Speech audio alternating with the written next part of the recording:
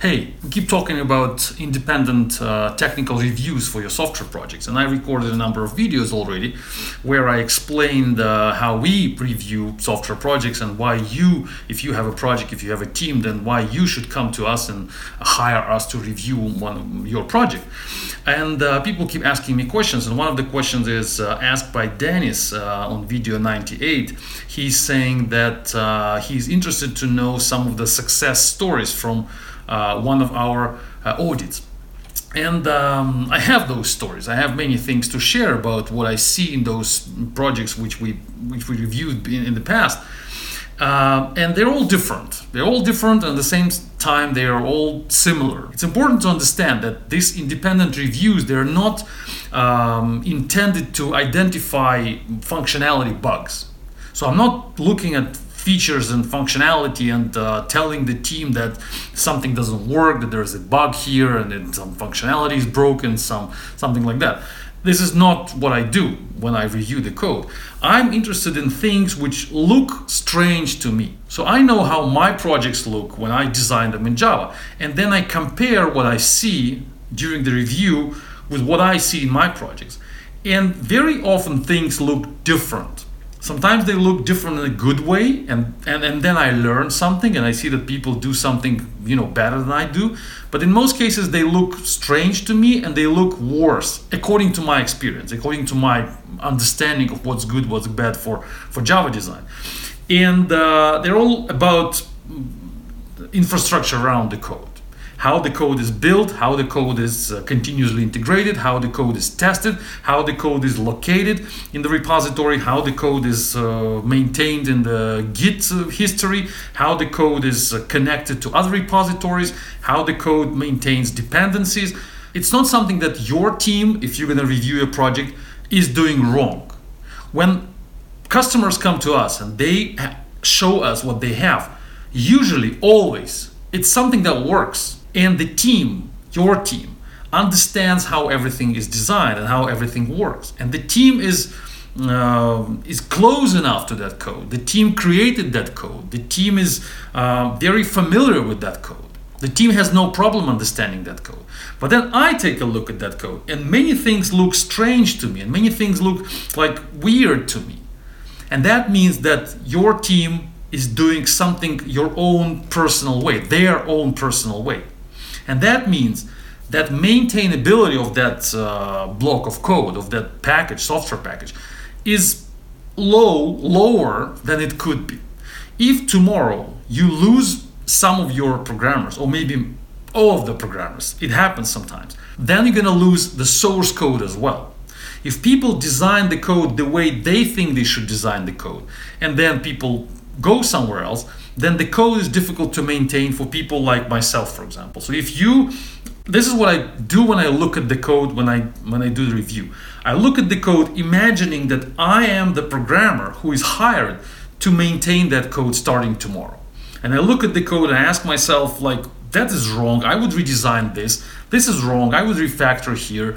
That is configured not the right way, I would change it my way. And I give all of those opinions to the team. It doesn't mean that they're doing something wrong. It only means that they're doing things the way I don't understand.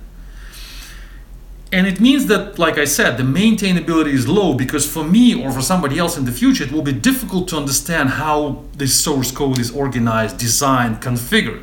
And that means that losing your team, that losing your programmers, will mean losing the source code for you, losing the investment you made for the last months or maybe years.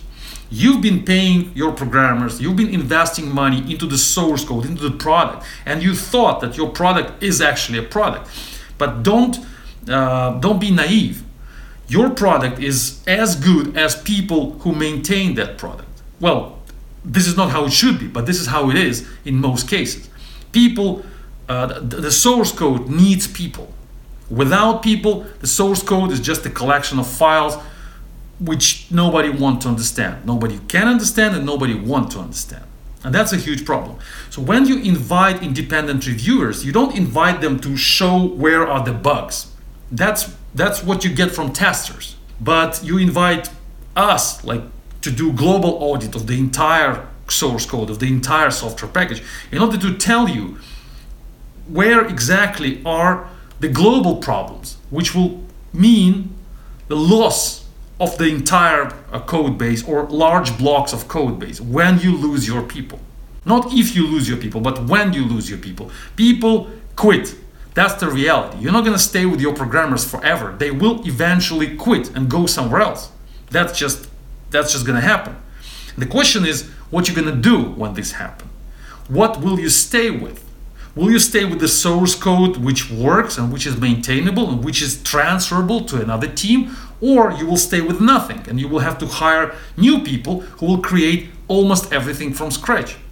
You don't want to do that. You don't want to lose your investments. That's why you need to invite reviewers like us, other companies as well, other people, other experts who will regularly come on board and check everything and tell you what looks weird, what looks strange, what looks very individual for your specific case. And that's wrong. The closer your project stays to industry standards in Java, in Ruby, in the languages you use, the better for everybody, the better for you, for your programmers, for reviewers, for your future. And the more individual you are, the more customly configured your code base is, the worse for everybody. And programmers, they tend to configure things the way they want, like, with individual configurations, specifically tailored for their needs. And that's okay if they diverge from the industry status quo a little bit. But if they diverge a lot, if they go far away from what the industry is doing, then it's a huge problem, because the people who will come from the industry, your future developers, will not understand what is done there. And the first thing they will want to do is to put your project back to this industry standard, to the way all other Java projects are being done in the world. And that will cost a lot of money. So my point is that every review, every audit you do for your project will help identify the difference between the way you do things, your team does things in your code base, and the way everybody else does things in Java world. The closer these two ways are, the better for you, the better for the maintainability of your code base. Thanks for listening. I hope it helps you realize that you do need an audit for your software team, regular one, not once in a while, but at least once a month. You have to invite somebody, pay some money, spend a few hours, maybe a few days for that, get the report, look at what's going on, and then keep working, keep doing, and then do it again every month, again and again. That will guarantee, of course it will not guarantee you, but that will increase your chances to not lose your code, to not lose your product when you lose your people. One of them, some of them, many of them, all of them. It will happen. Just be smart to realize that this is the reality. Programmers, they change projects, they come and go. So be smarter and start auditing your code. Thanks for listening. Stay tuned. Bye-bye.